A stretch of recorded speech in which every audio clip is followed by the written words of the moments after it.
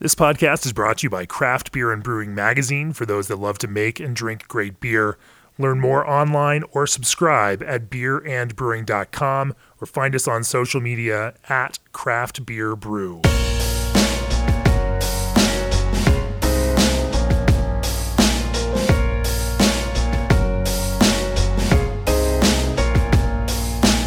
Welcome to the Craft Beer and Brewing Podcast. I'm your host, co-founder, and editorial director of Craft Beer and Brewing Magazine, Jamie Bogner.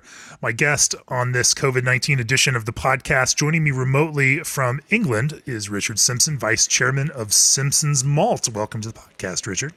Thank you for having me.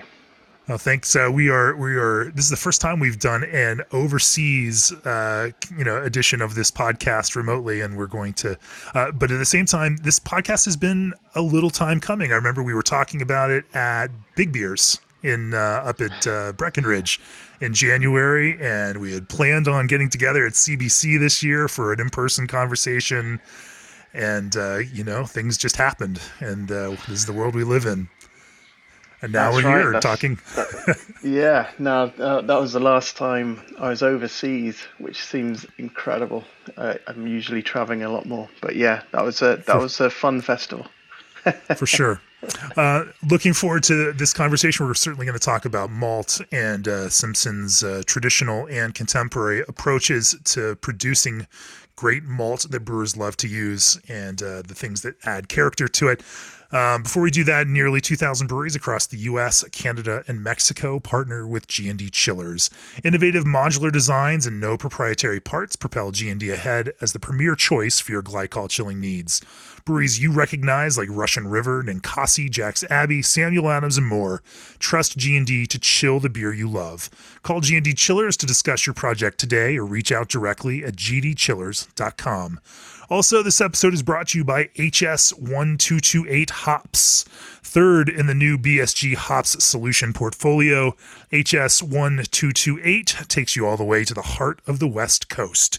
HS1228 is bursting with pronounced tropical fruit like mango, pineapple, citrus, and pine characteristics that bring out a classic West Coast hop character. Designed for late kettle or dry hop for various hop-forward styles. Learn more about BSG Hops solutions online and look for more BSG Hops solutions releases coming soon. Richard Simpson, Jamie, your family-owned maltster, has a long tradition of making high-quality malts for brewers around the world. Give me a little bit of that family business history in a nutshell. How Simpsons came to make malt in the way that they do, and what that history looks like. Okay, well, yeah, I'm a fifth generation maltster, or as I call it, the don't mess it up generation. I'm just here, custodian, hopefully pass it on one day. And yeah, we've been around since 1862. We actually started off as something called a corn factor, or corn factors, who are agricultural merchants. So they were used to buying barley, selling it to maltsters, and thought that looked like a good thing to do. So went into malting pretty soon after that. So started off by James Parker Simpson back then. And we've been doing that ever since, generation to generation. My father is still pretty active. He comes in 2 days a week at the age of 83, and is very useful. Always reminds us when things have been better, when we think we're pretty special, and always reminds us when there's been tougher times, when we think the world's ending. So he's a steady hand for sure. But yes, myself, my cousin's also in the business, and we have a great team full of experts who, sort of guide us through. For sure. So let's, obviously there's this long century-plus history of malting for you all. I guess you're over 150 years then now, if my quick math is doing correctly. Very good. Yeah. Talk to me about the last 20. the last 20 years of the business. Now, again, for a maltster, having watched, having that kind of history, and your father, I imagine, has this incredibly long kind of viewpoint to look at this from. Talk to me about the last 20 years and what you have seen through this kind of craft beer growth, and now over the last decade explosion. What that has meant in terms of how you make malt, what brewers are expecting from you, the kind of interaction and relationships, how that has kind of changed, in the more recent term. Yeah, sure. Well, and 20 years is I've been around for those last 20 years. So that's definitely sort of my journey. I when I joined the business just before those 20 years, I guess we've become very much a maltster that that malted, 4 or 5 different types of malts and some crystal malts, and they went to about 100 customers. There's quite a few in the UK then. The market was definitely decreasing up until that point, and I think because the product that you made was really more geared towards traditional British styles, or and I think we were absolutely, and I think brewing in the UK was becoming very much there were smaller brewers. There's a lot more lager brewing. Cask ale was there, but it was sort of moving to this sort of keg alternatives all the time. A lot of consolidation in the bigger side of brewing and looking at costs and kind of absolutely. And then we had distilling on the other hand. And I guess what had happened in the last 20 years is as these bigger brewers obviously consolidated, we found that it really wasn't sort of what we were used to as a company all those 100 years. I grew up with stories. My dad would tell me of, going to a dinner would be a 3-day affair. You had these relationships, and you built on these relationships. And then, when I joined the business, I remember being in the boardroom, and I think I was there because I knew how to use a computer, and it was a reverse internet auction for supplying a customer. And I thought, this is a bit different to what I kind of thought it was going to be.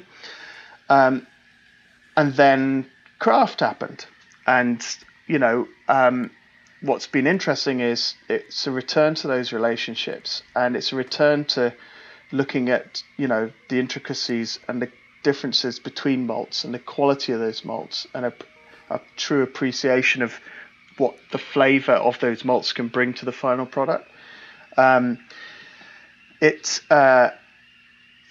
My dad sort of probably put it best by sort of saying that he kind of recognized it as something he recognized a lot more in it from, it's almost like a return to traditional brewing methods and those relationships.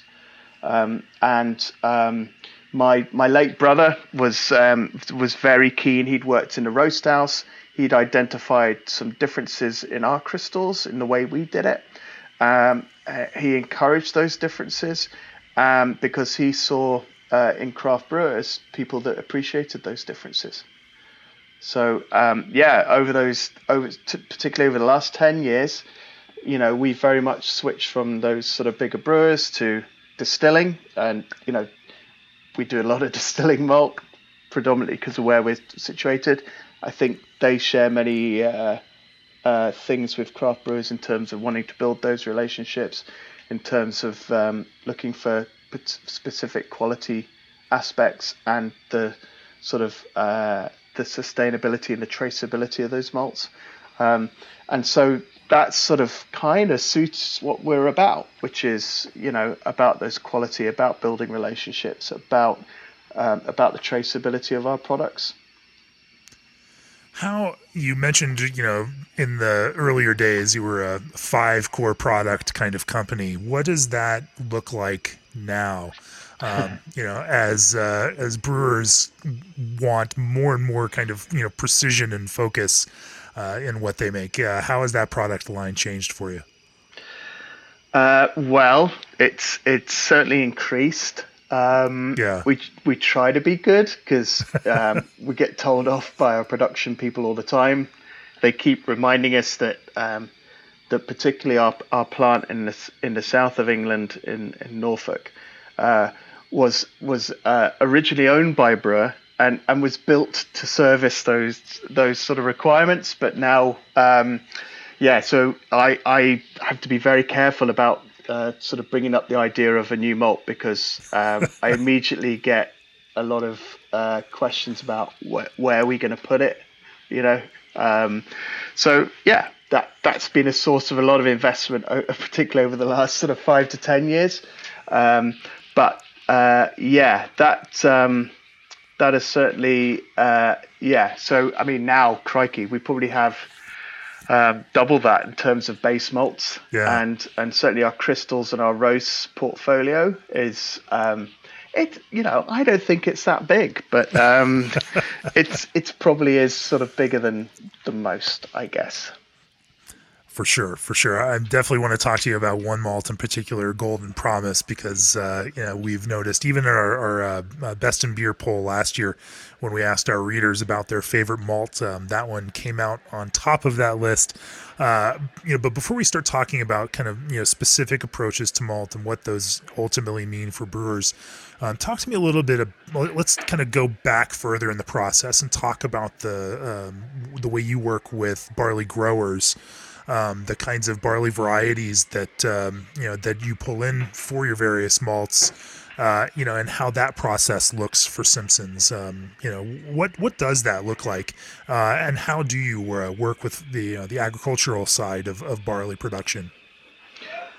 Well, in the United Kingdom, we do have an approved variety list, and this does help manage the amount of new varieties coming through. It has 3 general requirements, which is it needs to perform better agronomically. It needs to be able to be malted, Sure. and the brewer's got to like it, or the distiller's got to like it. So there's 3 different sort of target audiences, I guess. There's brewing, there's distilling, and then there's sort of grain distilling. So it's got to be high enzymic malts. That sort of kind of helps the whole UK malting industry and the brewing industry sort of select varieties, and these come through fairly regularly. And this is done at a government level, where is this done at an industry level? Yeah, it's an industry sort of quango, I guess is probably the wrong term. Somebody will pick me up on the HGCA. So it's a cereals authority. It's funded by government, by industry, and they sort of manage that. And so the maltsters have obviously helped that by with the malting aspect of it, and brewers will do test batches, and these go through an approval process. We sort of typically call it the sort of stairway to heaven. Apologies to Logan if he listens to this, but it's like there's various processes you have to go through to become authorized. So they've got to tick boxes, and they've got to sort of sustainably do the things they're measured on. So yield and resistance to disease are the 2 typical ones agronomically. We're really lucky in the UK because the barley is very well suited to sort of beer styles that have re-emerged almost. They do a little bit different. We have this sort of bizarre situation in the UK. We have this maritime climate and these sort of soils, these sort of alluvian soils, and really sort of just seem ideal for sort of growing this barley. And that's probably why we've got the beer styles that we have. because of the barley. With Simpsons, I guess we're different to most, where we actually have that agricultural division.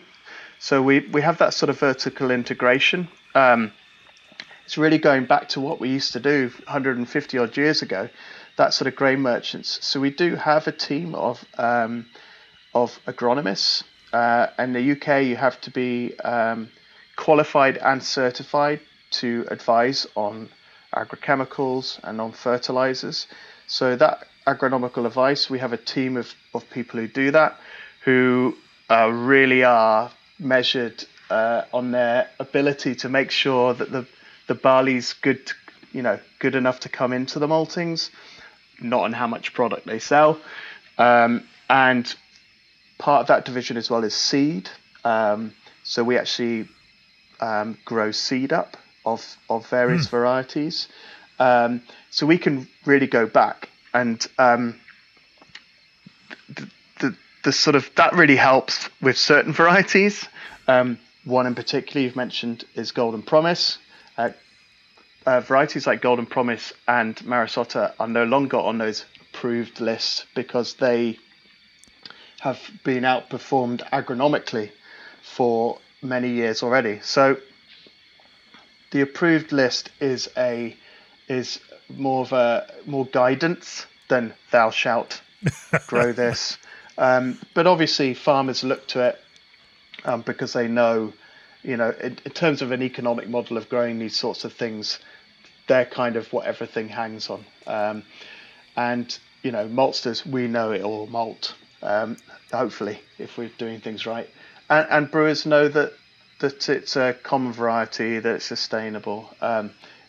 If not forever, then for long enough. So it's quite elaborate. Sorry, it's a bit of a long answer and dodges about it. No. We love talking about this on the podcast, and talking with Tim Matthews of Oster Blues and Canarchy. We talked about the same kind of thing. This the relationships between agriculture and these and then how that becomes ingredients, which then become beer. All the pieces of this chain are important. The relationships are important, and then the viability of each of those things along the way matters, because you have to build this entire ecosystem that works for everyone in the chain and not just for the brewers. These are important things, and everyone who is making beer should understand these. It's interesting, and I want to talk to you a little more about Golden Promise. I love this idea that this beloved thing for brewers may not be the most agronomically effective thing from a grower perspective or even a maltster perspective. Let's talk a little bit more about that. But first, with nearly 20 years of innovation and experience, Brewmation specializes in electric, steam, and direct fire brew houses, complete cellar solutions, and automated controls for the craft brewing industry. From half-barrel to 30-barrel systems, Brewmation puts you in control to design a brewery that fits your needs and brewing style. Whether you're starting a new brewery, upgrading your cellar, or just need some parts to keep you up and running, Brewmation has you covered. Visit them at brewmation.com to get started. Also, Grandstand is your source for the latest trends in branded drinkware, apparel, and promotional items. They make your job easy by serving as your one-stop shop for everything you need to outfit your taproom and fans. Current trends include to-go drinkware, tie-dye prints, and portable coolers. Visit egrandstand.com/lookbook to see what's trending. That's egrandstand.com/lookbook. We were talking before the break about Golden Promise and how this is a different kind of now no longer approved barley variety. Talk to me a little bit about what Golden Promise is. Obviously, it's a malt that's rather beloved by American brewers, especially IPA brewers, for kind of building a malt character in otherwise very, very light beers. That's certainly, as everything has gotten lighter and more brewers are using less kind of crystal caramel malts in hoppy beers in particular for some other kind of longevity reasons. finding character in base malts is a harder and harder thing to do, and a more important thing. And so, yes, a lot of brewers have latched on to Golden Promise. Talk to me about what it is, and from the start, what that kind of barley variety, and then what, from your perspective as a maltster with over a century and a half of experience, what it is that creates the kind of magic in that specific malt. Well, Golden Promise is it's over 50 years old as a variety, so it shares that with Marisotto, which is another malt that everyone probably knows. Yes. It started life off as a distilling variety predominantly. It took the agricultural world by storm. It seemed to ripen early in the field, and that was a big bonus for farmers, because especially the further north you get, as you may have heard, we get a little bit of rain in the UK. And it all helps to make some lovely barley. But if you can get it out the field early, that's good, and because you can start thinking about your next crop. So agriculturally, they like that. It yielded better than the varieties that are about then, and varieties in those days rarely changed. I don't think there was a Stairway to Heaven back then. It was somebody came up with a good one. Great, let's try it out. Brilliant, it works. So it started life off predominantly as a distilling variety, and was really popular. We were certainly selling it to distillers well into the 80s, even the 90s. There was one distillery in particular that kind of carried on distilling with it for well into the 90s. The odd brewer used it. Probably the most famous one is Timothy Taylor's, and they've used it for well over 40 years. So I think they liked it. They liked the sort of character it gave that you mentioned. It seems to give a mouthfeel that isn't replicated in too many other malts. And even if you're kilning it very lightly, even with that sort of distilling spec kind of kilning, it sort of gives plenty of character and plenty of mouthfeel. And I think, like you mentioned, that's why it's been seen a resurgence a little bit, because it seems to be able to cope with and interact with hops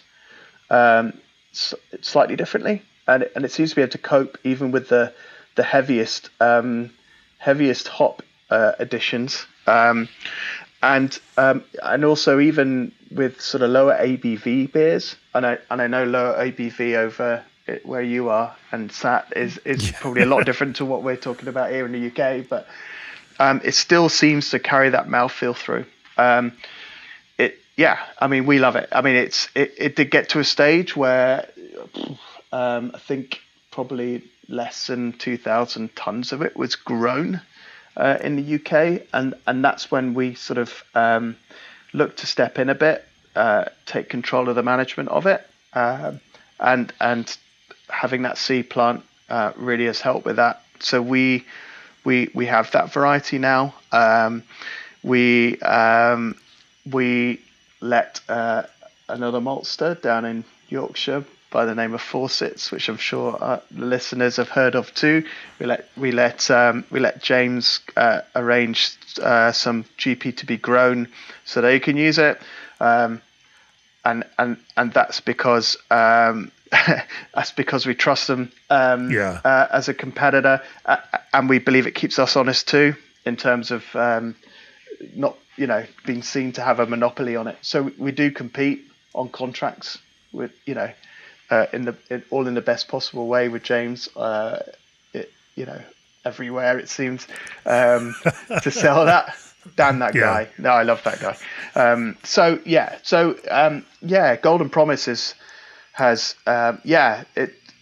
it's gone from well, we try to grow a little bit more every year.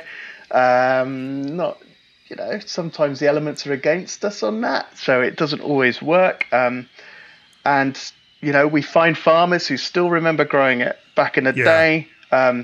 And the farmers I know, they must be crazy growing malting barley, right? I mean, they could just grow something easy, but they just seem to take a real love of growing something that isn't straightforward, and they love doing that.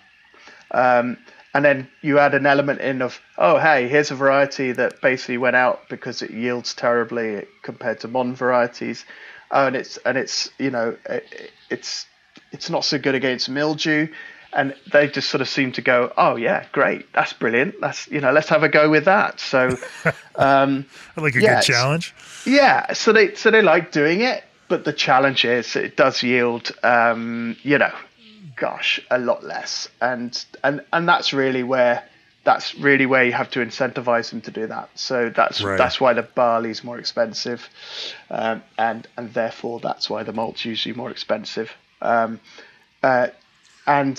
every farmer that grows it for us grows it on contract, right up front.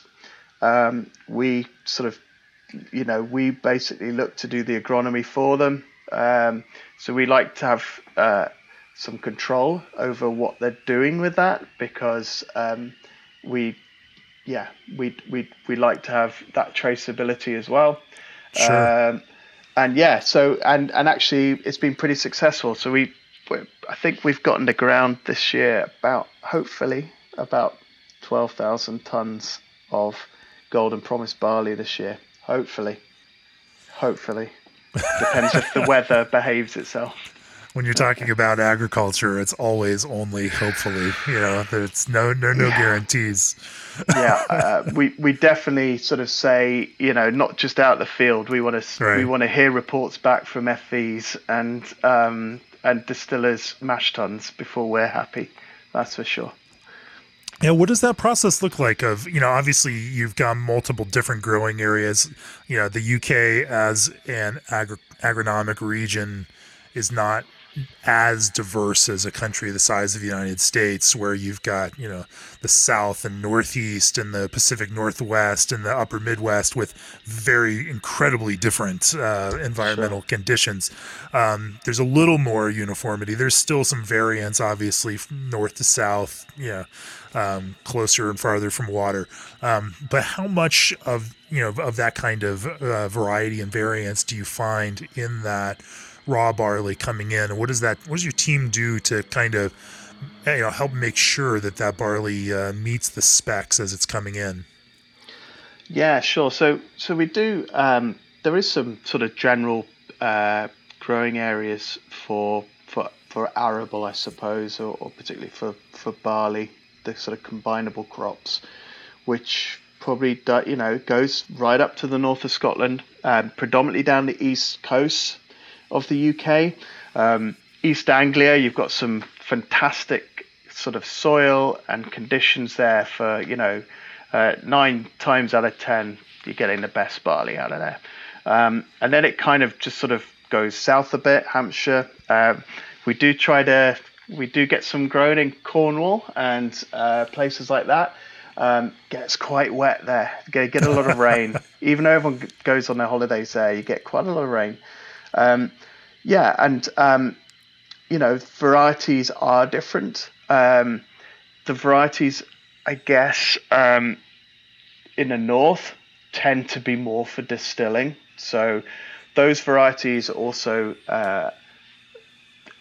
GN-free varieties. So that's glycosidic nitrile, which is something the distillers would like. And you could argue they need to be tough enough to cope with the elements that you might find in Scotland. Get a lot of sunshine in Scotland, but you also get a lot of rain, and it is colder than you get down south. So things like Maris Otter, for instance, you don't really look to grow that up north. It doesn't work out too well. GP we tend to grow in the area where our agronomists are, and because traditionally it was, a distilling variety, tends to be up here, perfectly suited for up here. And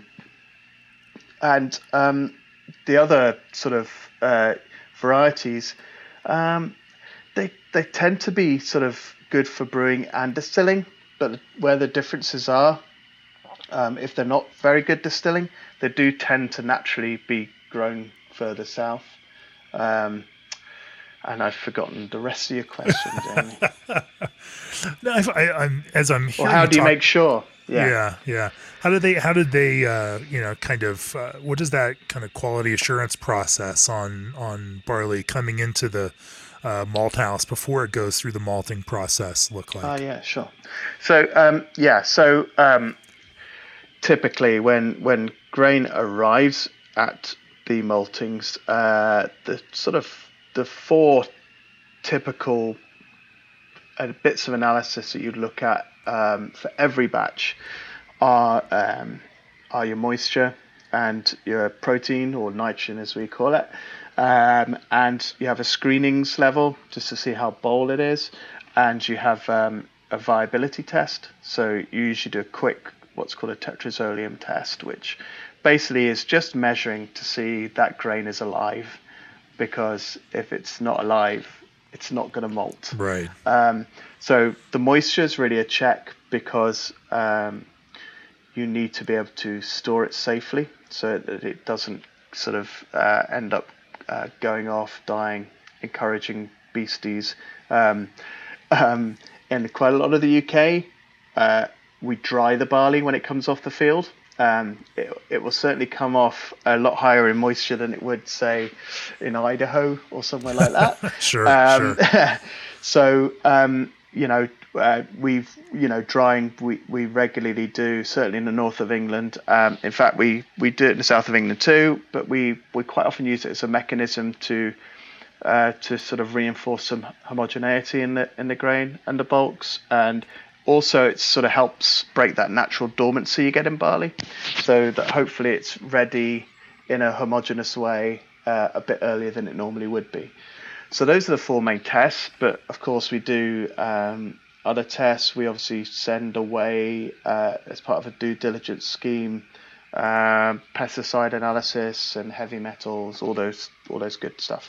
Right. But those are predominantly the four sort of varieties. So we tend to, that's when your quality control really sort of starts. You can do bits before, obviously, but that's when we start to look to segregate it on protein levels, on the size of the grain. That's when you really start to see if you can separate it, so that you can start to fine tune those bulks that would be sort of drawing on for the next 12 to 15 months. Yeah, I mean, it's where I started in summer holidays, and it was always sort of, the quote that was always quoted at me by everyone then, by my father. It's what we have in our sort of the entranceway to our office is: the art of making good malt out of poor barley is yet to be discovered. A guy called Robert Free, 1884, I think, and we still believe that now. If you get that bit wrong, yeah, you're really going to have a nightmare for the whole year. So, the one thing I should mention, of course, is you physically check it. So, hopefully it doesn't smell of diesel, or hopefully it looks good, and hopefully it doesn't smell bad, and hopefully you don't have any bugs either. You don't want bugs in a malt house. For sure. No, you don't. They're eating all the grain. That's terrible. You've paid for it. Yeah, I want to talk a little bit about the malting process and what that looks like for Simpsons. But before we do that, are you looking to start or expand your craft brewery? Look no further than Abe Beverage Equipment for complete brewing and packaging solutions. Abe has been a trusted partner for over 1,000 breweries worldwide and is known for their excellent service. Contact Abe today for a quote on a complete brew system at abeequipment.com. Abe offers turnkey solutions from 3 to 60 barrel brew houses and canning lines from 15 to 90 cans per minute. Visit abeequipment.com for complete brewery solutions. That's abeequipment.com. craftbeerandbrewing.com. Also, Craft Beer and Brewing's all access subscriptions give you a year of the print and digital editions of the magazine, plus access to our library of video courses, a special deep dive email only for all access subscribers, premium content, and all access exclusive merchandise. Go to beerandbrewing.com and click on the subscribe button to join now. So once that barley is in your process, Richard, what does talk to me about that malting process and what that looks like, for Simpsons. The sort of classic elements of steeping, germination, and kilning. We have probably 90% of what we do are in bits of kit, maybe slightly less bits of kit that are very similar. We still have one quite old stream that my father built in the 60s, or part of it, and we have subtle variations depending on the malt. We got kind of an old drum maltings which we use as part of our crystal making process, but also we make green malt for a customer, so unkilled malt that goes through some drums as well. So we really sort of use the slightly smaller batch sizes. So the malting process. Okay, this is where I hope my colleagues aren't listening. So the first element is steeping. You're going to give us the high level view of this, right? Yeah, absolutely. That's what I've been learning. So steeping, first process in earnest in malting, and that's really about kicking off that sort of process of turning barley into malt. That's really trying to, and all malting really is trying to do, is trick that barley into thinking it's in a field and it needs to grow. And so by basically putting in a big steep tank with lots of water, really sort of gets that moisture into the grain, and that really sort of wakes it up and gets it going. And you're looking to get the moisture of that barley from sort of about 12% up to about 46-47%, and you do that by steeping. And steeping has sort of two main processes, which is like in water, and you drain the water away and you don't have water. And because it's a living thing, you need to make sure you don't drown it by having it underwater all the time. So you get the moisture up, you let it start to kind of almost respire, and then you get the water in again. And you can do that 2 or 3 times. Depends on the malt you're making, depends on the nature of the barley at the time. Right. But the key things for steeping is trying to get a really nice homogeneous sort of start to this malting process. Try and get a nice even moisture. It'll start to chit, which is basically the barley plant starting to grow, and you're looking for that to be even, and that's your first visual indicator that you're getting a nice even start to that process. Because there are layers here in the steeping tank, and you want everything to be moving along at the same kind of pace. Sure. So and so we're I suppose we're a bit different. We've got these cylindro-conical steeps, which isn't very different. We've got a very we usually have quite a sort of acute angle on these cylindro-conical steeps, about 65 degrees, and we have a central column going through them with a deflector at the top. So we give it a really good mix every now and then, and that's by blowing sort of low pressure, high volume air from the bottom, and it just drags up through that central column, and it just drags everything around. So you get a really good mix, and that breaks out any air pockets that might appear. It really mixes everything up, and it also releases any sort of build up of CO2 because it's starting to live, right? So that's probably. I mean, I know that's a bit different because when we were looking to build new ones a few years ago, my brother and I basically drove to Germany to the people who were making our maltings back then to try and persuade them that you could do it, and that and they were, they're the engineers, right, and German engineers to boot, but we pretty much were sure you could do that. It wouldn't be a problem. And, since you already had them. Well, yeah, I think it's more the size of them that we had, okay. because we can get about 80 tons of grain in some of these, and they were a little bit worried about them all falling over, or the whole building falling apart. Which, yeah, after some teething problems, we sorted out some of the realities of it. But yeah, that's the steeping process. From that, we predominantly move it to what we call our germination kilning vessels, or our GKVs. So we don't just germinate in those, we also kiln in those. But in terms of the sort of actual vessel and how it looks like, it's circular again, has a central column. We have a plenum chamber, so it sits on these perforated metal floor. Our vessels, the floor actually moves round rather than the beam.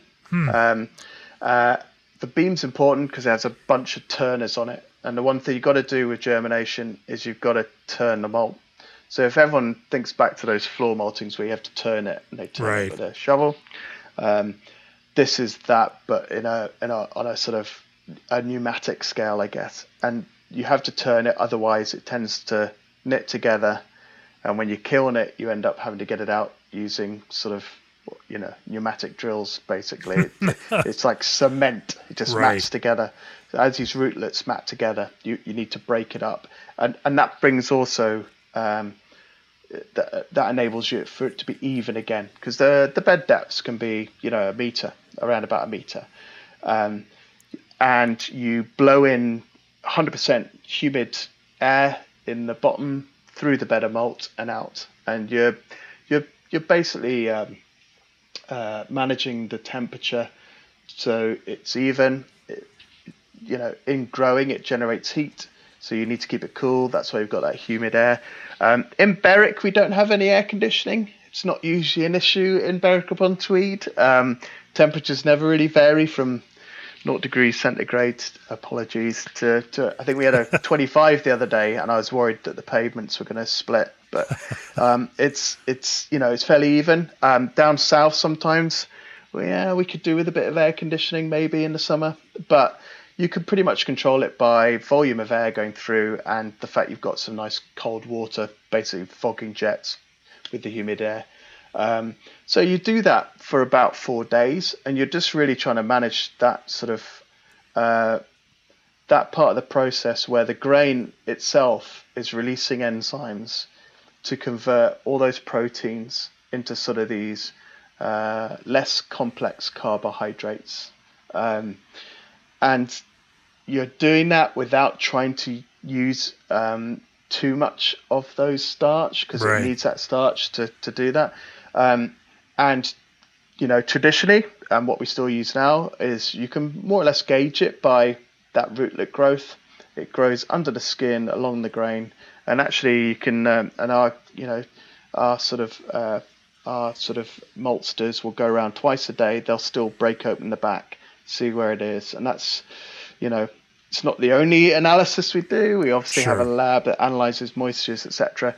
But that's kind of the the thing there. If you see it and you think it's growing too fast, or you think it needs a drink of water, no matter what it says moisture-wise, it comes down to that. I was going to mention it's the art of malting. Sure. So there is that element of that. So typically germination's 4 or 5 days, and then you kiln it. So traditionally you might have another building for that, kilning wise, and today still get separate kilns. We basically close a set of doors, open another set of doors, and we blast heat through it. So it stays in the same building, doesn't move it about. We quite like that. It doesn't, break it up, etc. And you kiln it, anything up to 24 hours, sometimes longer, depending on the type of malt, and depending on the product as well. So if it's an ale malt, you're looking to add a bit of colour, a bit of high temperatures. Distilling, you're really trying to be gentle, trying to reserve some of that enzymic activity that the distiller's going to use. What are those kind of temperature ranges? Obviously, these are going to be in ranges, but Centigrade. I don't think that with distilling that you're going to get anywhere higher than 50 to 60 degrees centigrade, which Yeah. is what double at 32, something like that. And with ale malts, you're actually sort of ramping it up. So there's a profile to it. They tend to Yeah. start low and end up higher, and you're getting those up to sort of 90%. And there's sort of distinct phases in the kilning process, but basically you're looking to halt the process. It's a nice ready package for the next user, and certainly with the brewing, you can start to add things like flavor and color. So that's base malt, Sure. and we have a place in Berwick, predominantly does distilling. It's like a big distilling malt factory, but they've really tuned it in there. So look, when it comes to do you want me to talk a little bit about sort of crystal malts and roast malts? Let's definitely do that. Okay, so crystal and roast malts. Crystal malts, we do exactly the same for steeping and for germination. We use slightly different vessels for our germination. Down at Timmersall, we have these old drum maltings, which we find makes a really nice gentle way of making it. But from sort of about day 3, we start to take some out of that drum and we put it into our roast drums. So these are like, I don't know if anyone's seen a coffee roaster. They're like sort of slightly converted coffee roasters. Right. And we have 1, 2, 3, 4, 5 of those now. And at that point they go into the roast drum. We are looking to we basically put in a drum, close all the flaps, so we're not letting any air in, any air out. We're heating that drum, and we're creating this stewing process. So you're trying to retain the moisture inside the drum and inside the grain, but you're adding a lot of heat. And that starts not just that sort of process of stopping it to germinate. You're actually starting to convert these sort of carbohydrates into sugars. And when you do that, we're looking to do that so it's almost a liquid inside. And that's one of our things where it's almost liquid inside. So one of the processes is when it comes towards an end of stewing, the roaster will be taking it out, looking at it, squeezing it. It's not a very good term for it, but it's almost like the zit test people call. It squeezes out, you get this nice sugary liquid comes out. So when you're happy with that and it's uniform, then you open up all the flaps. You're getting some, heat going through the drum, and you're looking to apply that heat quickly, and it's hot.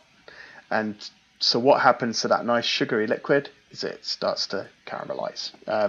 So you're getting all those wonderful Maillard reactions, right, etc., and you can start to add color slightly differently. And if you've got every bit right before then you have something right at the end as a crystal malt that you could break open, and it looks like crystal, because it should look like crystal. It's called crystal, as I keep saying.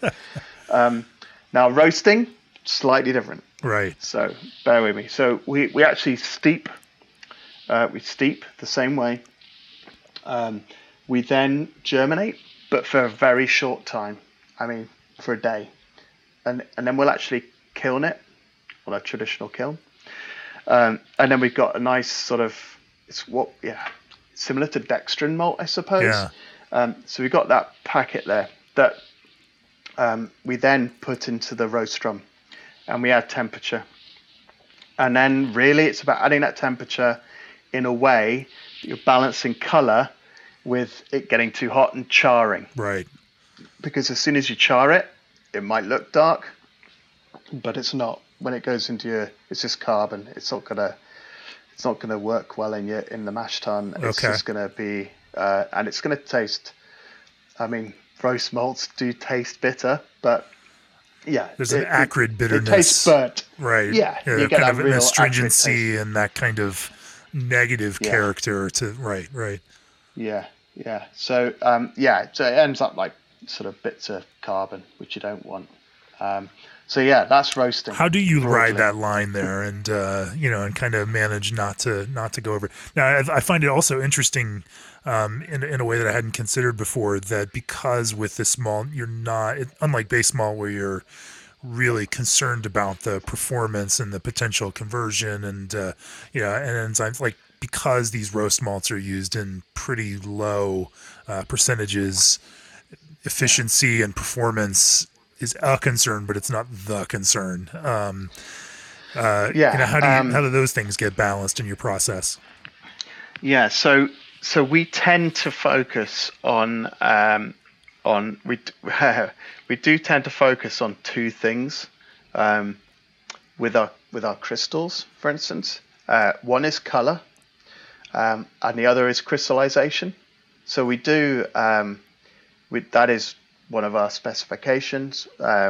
We have something called a farinator or grain cutter, and our roasters and our lab team will do a cut, and they will count how many's crystallized, how many have kind of gone over. So they go sort of very black, they're burnt, and then we have ones that go white and they haven't converted at all. They haven't, either something's gone wrong early on, or the barley's not alive.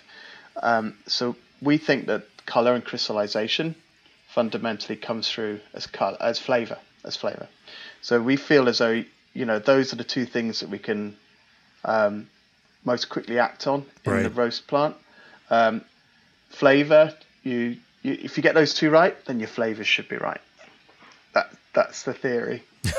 So, and you get changes all the time with crop years and stuff like that. But that's, those are two things that we feel we can have direct effect on. And if you get those right, then your flavors will be right. For sure. So yeah, we have invested a lot of money in some really, really nice roast drums. Yeah. Probat drums. We think they're amazing. We've invested a lot recently, and we've replaced two old Probat drums, which are from the sort of 60s, I guess, which were great, still making amazing crystals, but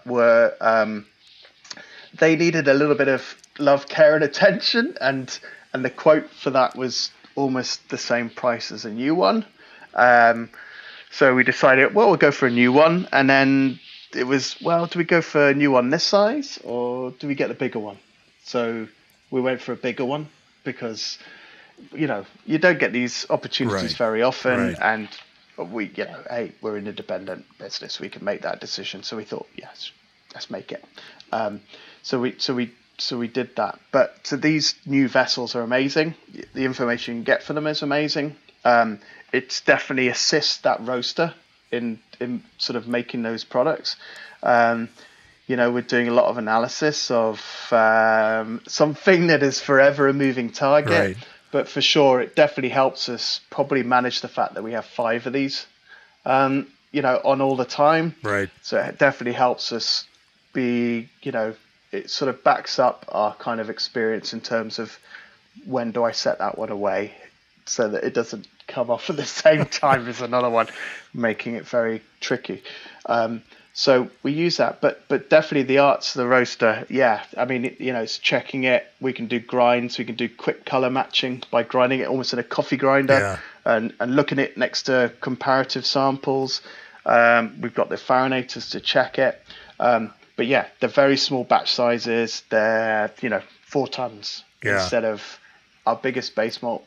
It's 400 tons. Oh, wow. So, and it's a lot shorter time, it's 3 hours, it's 4 hours. Yeah. So you have that ability to react quickly, to make sure it's right. But it also means that someone has to be watching it pretty closely, because there's a short time period that makes a lot of difference in that kind of process. That's right. And the real art is finding that consistency. And and that's very much where the experience comes in, because every time you're taking out the green malt from a 30-ton process into something a chunk at a time, Yeah. it takes time, and that whole time the germination is continuing. Right. So it's, and then they might be thinking about making a different product from batch to batch. So, they're the chefs in our business for sure. They're I'm always amazed. They're incredible. Right. They're incredible. But yeah, so that's key, and then how you blend those together afterwards. That's another really important thing in terms of getting that consistency. So it's not even blending two products which are within the same spec but might be the opposing sides of that spec. It's not doing that. It's blending stuff that's closer together so that when you cut it, you get a uniformity in color, because that's what you notice straight away. And we feel like if we kind of look after the small details, then hopefully everything comes together, at the end. That's kind of fascinating. Yeah. So since you're doing these in 4-ton batches, ultimately you're saying that these multiple 4-ton batches are being blended together into bigger batches in order to maintain a total consistency of spec. And it's that I had not considered that before, but that's also, like, physically speaking, a lot of work. Blending 4 tons with 4 tons with 4, I mean, doing this with tanks, brewers understand this, that, even blending things from multiple fermenters into one thing is a technical, like a process challenge. For you all, how does that work in the malt house to kind of make that evaluative kind of judgment call and say, hey, this is the right blend with this in order to, to hit what we expect and what our customers expect out of this roast malt? Yeah. So, we have a lab at the site. So first of all, there is, we've got bits of kit that can measure color, in the actual roast house. And also we've got the sort of human eye. So you can quickly ascertain these batches. They all go into separate bins, we call them. Mm-hmm. So little blending bins. So each batch goes into its own bin. And none of those are blended away until we get analysis from the lab. So once we get that analysis from the lab of each batch, that's when, the sort of the head chef, I guess, will look at it and go, right, okay, what can I blend with something else? So which specs are tight enough that I can blend together to create a uniform spec? And then they will blend that away to a bigger bin, essentially. And so that those analysis bins, those blending bins, are freed up again. Now, for these blending bins, we have the capability to run more than one away at a time, which is crucial because we can run away 2, 3, 4 away at the same time. We can adjust the feed on each bin so that you can make sure that you can even dial down in terms of the colors that go in each of those. Okay. If you need to blend away to different bins. It's not just all of this. It could be 20% of this and 10% of the other. Or, so we love technology. Yeah. We spend an awful lot of money on kit. It's those things that we don't mind spending that bit of money on because you'll get years. Last year was a particularly tough year for the roast house in terms of finding a way to get homogeneous sort of steeping and germination through. You really had to push barley last year to modify, and it's really hard to push something in the roast house because you've got to then suddenly really halt it. And, the barley's going, what the hell's going on? Do you want me to malt or not malt? And so it's kind of hard. Yeah. So we were really, really, really challenged to try and get our crystallizations up last year. Thankfully, we're onto new crop, and it's great. It's like a dream again. It's beautiful. So, I'm hoping for good things from our roast house. lots of good things. So I get the odd picture from Sean, the production manager, saying, check this out. It's 98% crystallization. So, he's got to be careful, otherwise I'll expect that of everything, which is probably not realistically what you could get. But it's such a funny thing how it comes yeah. back down to that agriculture, and those different crop years can have such an impact, even on the kind of technical function of malt as it goes through your process. You mentioned when we were talking earlier that the character of malt that's grown in the UK, the beer in the UK has tended to taste the way it does because of the way that of the character of the barley itself. I'd love to unpack that a little bit more and understand what you mean by that, because I think that's it's kind of a fascinating place to come from. We talk about terroir often with beer styles like lambic, or where hoppy beers in the Pacific Northwest, where they taste like this place that they come from, whether it's where the hops are grown or what native yeast looks like. But thinking about beer and the flavors of beer as a product of the barley and the terroir, coming from that kind of piece is also interesting. And so when you say that, what talk to me a little bit about, from a sensory perspective, how you get that idea that these flavors that you've tasted in that barley that's grown in the UK kind of come through and have defined the beer styles that the UK is known for. Well, I think, traditionally British barley seemed to be low in protein. It maybe looked a bit bolder. So as you malted it, and traditionally, I guess British barleys were British malts were a lot darker. Beer was a lot darker. Mashing was a lot easier. These barleys would malt and modify so readily that they couldn't help but take on colour. And especially back in, hundreds of years ago, where you didn't have a lot of control over that kiln process. So I suppose that's where traditionally they've come. And obviously as more control came into kilning, we got paler malts. And, that's that first sort of wave of IPAs, for want of a better phrase. That's kind of, I guess, where those started. It's a topic of conversation regularly, in that you get modern varieties coming through, and how much emphasis is put on flavour. The sort of process by which barleys are chosen is it's good, it's consistent, very much I guess influenced by the people who are doing the trials, who are investing in that, and typically they've been the bigger brewers, and typically I suppose they're looking for some consistency, but they've got some great kit, right? And they're trying to brew a consistent beer that they've brewed for years and years and years. Now we're such an innovative industry that's, the next new thing, and how do these flavors interact with other things, like the hops, like the yeast, like the water, like the process. How how do we get something extra out of these varieties? And although the varieties change pretty regularly, they don't seem to, and this is where I might get shot down, they don't seem to have the variations like you would if you put it next to a Marisotto or a Golden Promise. And, there's 50 years between these. So, of course not.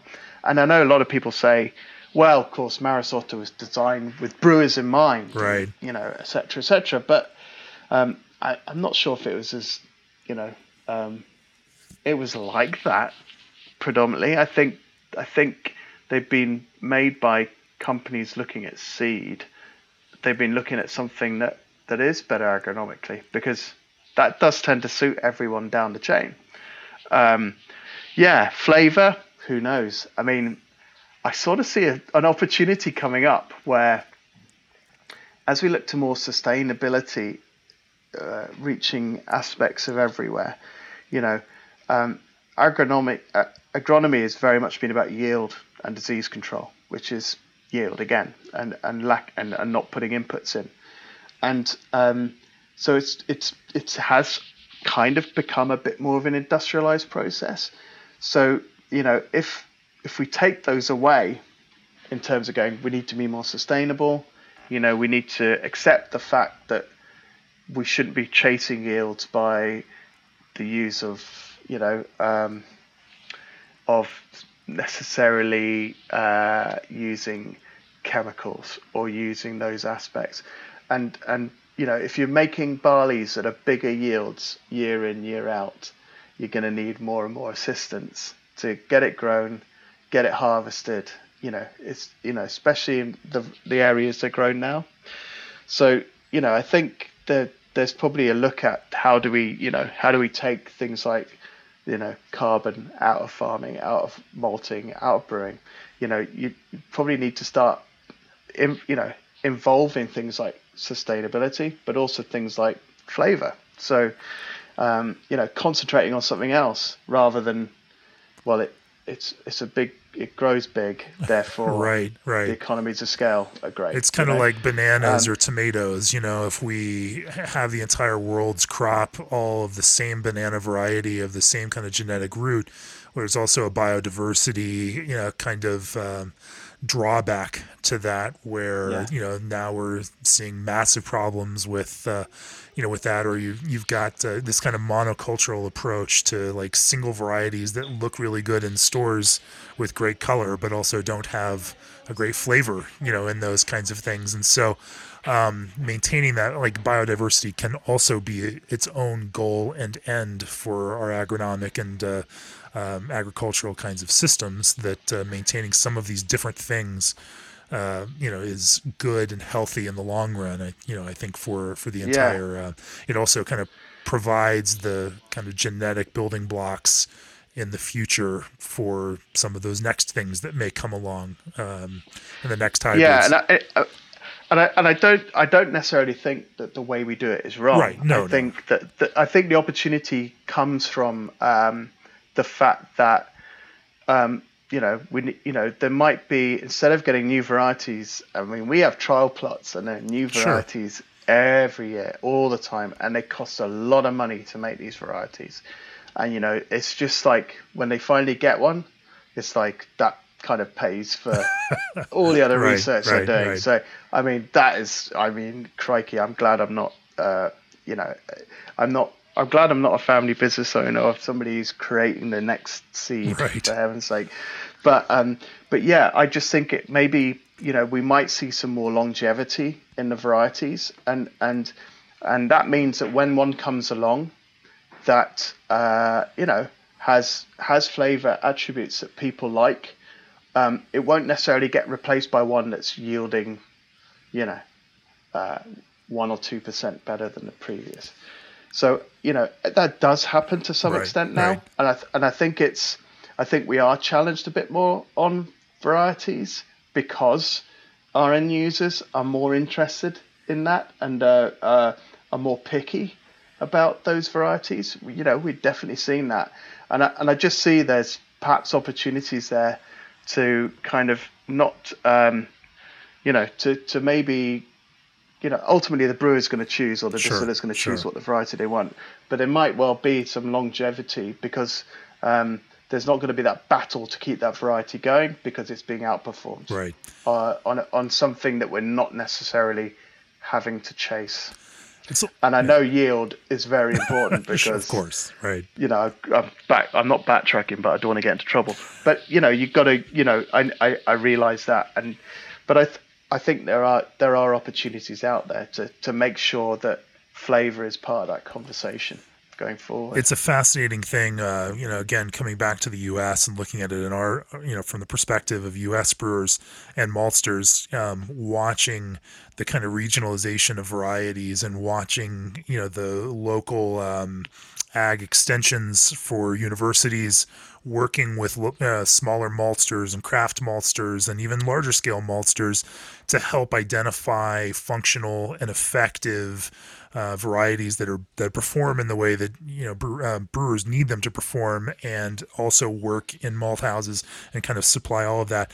But then are focused and effective in each of those different kinds of regions. It's a fascinating thing to watch on a larger scale, and to understand that brewers today, especially because so much of brewing is localized and regionalized, and brewers are serving more and more local and regional audiences, building a story for those beers that comes out of that kind, that is, both this bigger national, this bigger idea of the flavor they want to achieve, and also can incorporate elements of that terroir. These become good stories, and they also filter out into the agronomy for each of those kinds of local growers and areas too.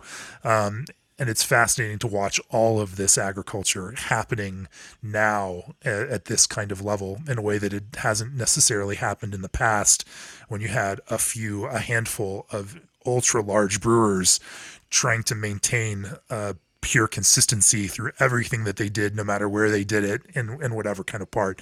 And so I think that is an interesting piece, that this opportunity for more character and flavor is right there, and accessible to brewers, growers, and maltsters, no matter where they are.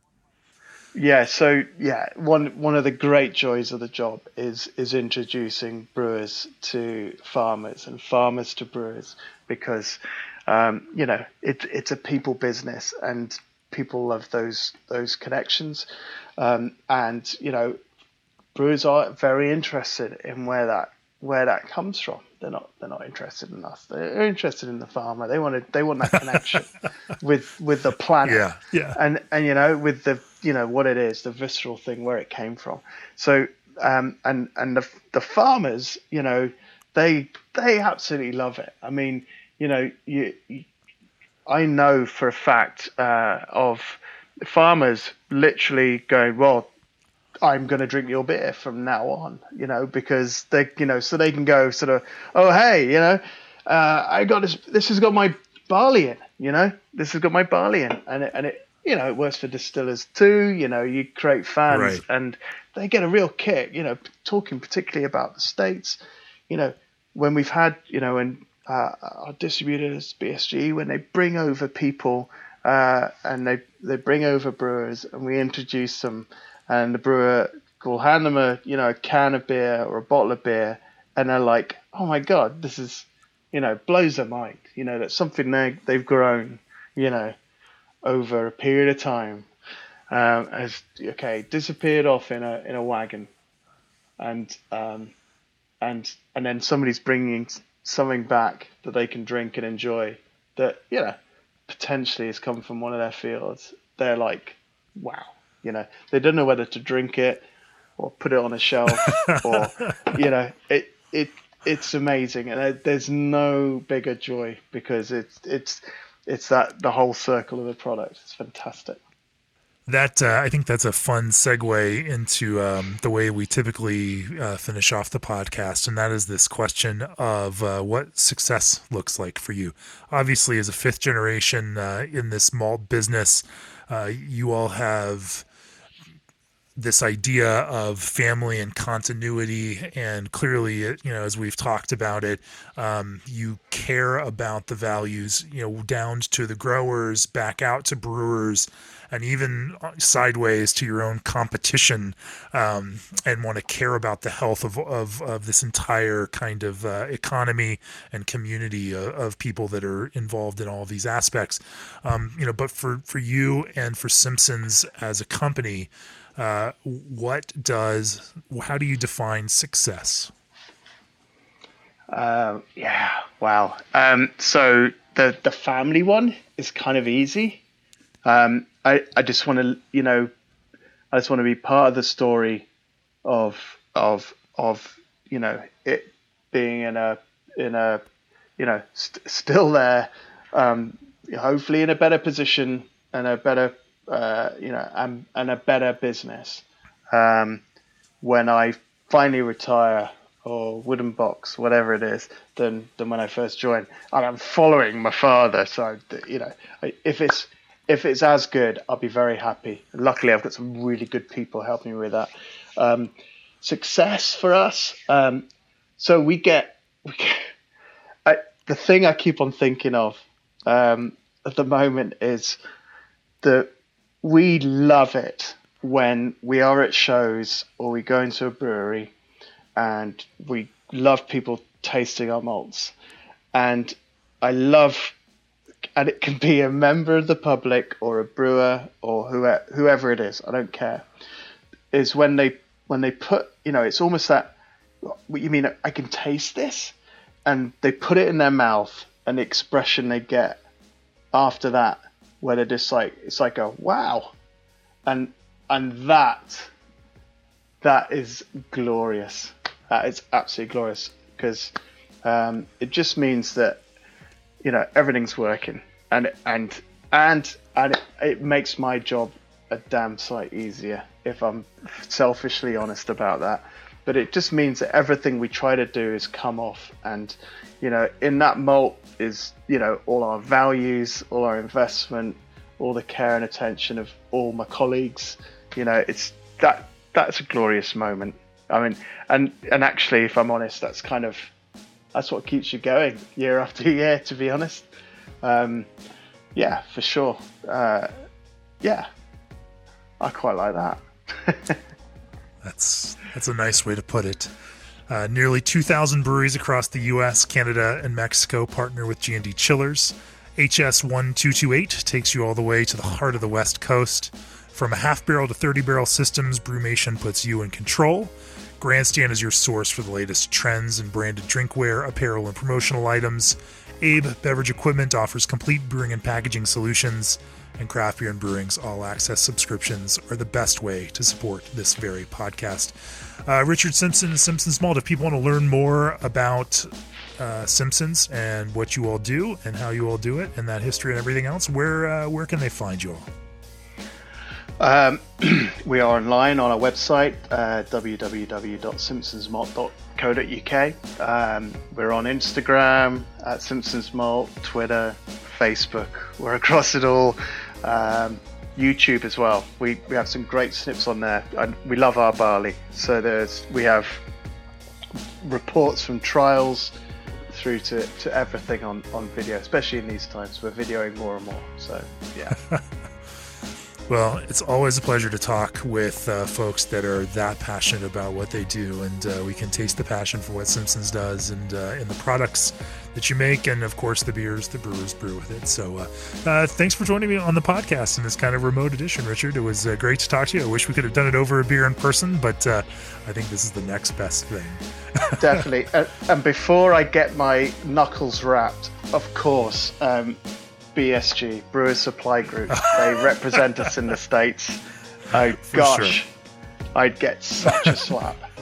But yeah, they're the reason why that we do pretty well in the States. Amazing to our mind, but yeah, they're definitely the reason there. And great speaking to you, Jamie. And for sure, the beers are on me next time. Sounds good. Well, cheers. Cheers. This podcast is brought to you by Craft Beer and Brewing Magazine, for those that love to make and drink great beer. Learn more online or subscribe at beerandbrewing.com, or find us on social media at Craft Beer Brew.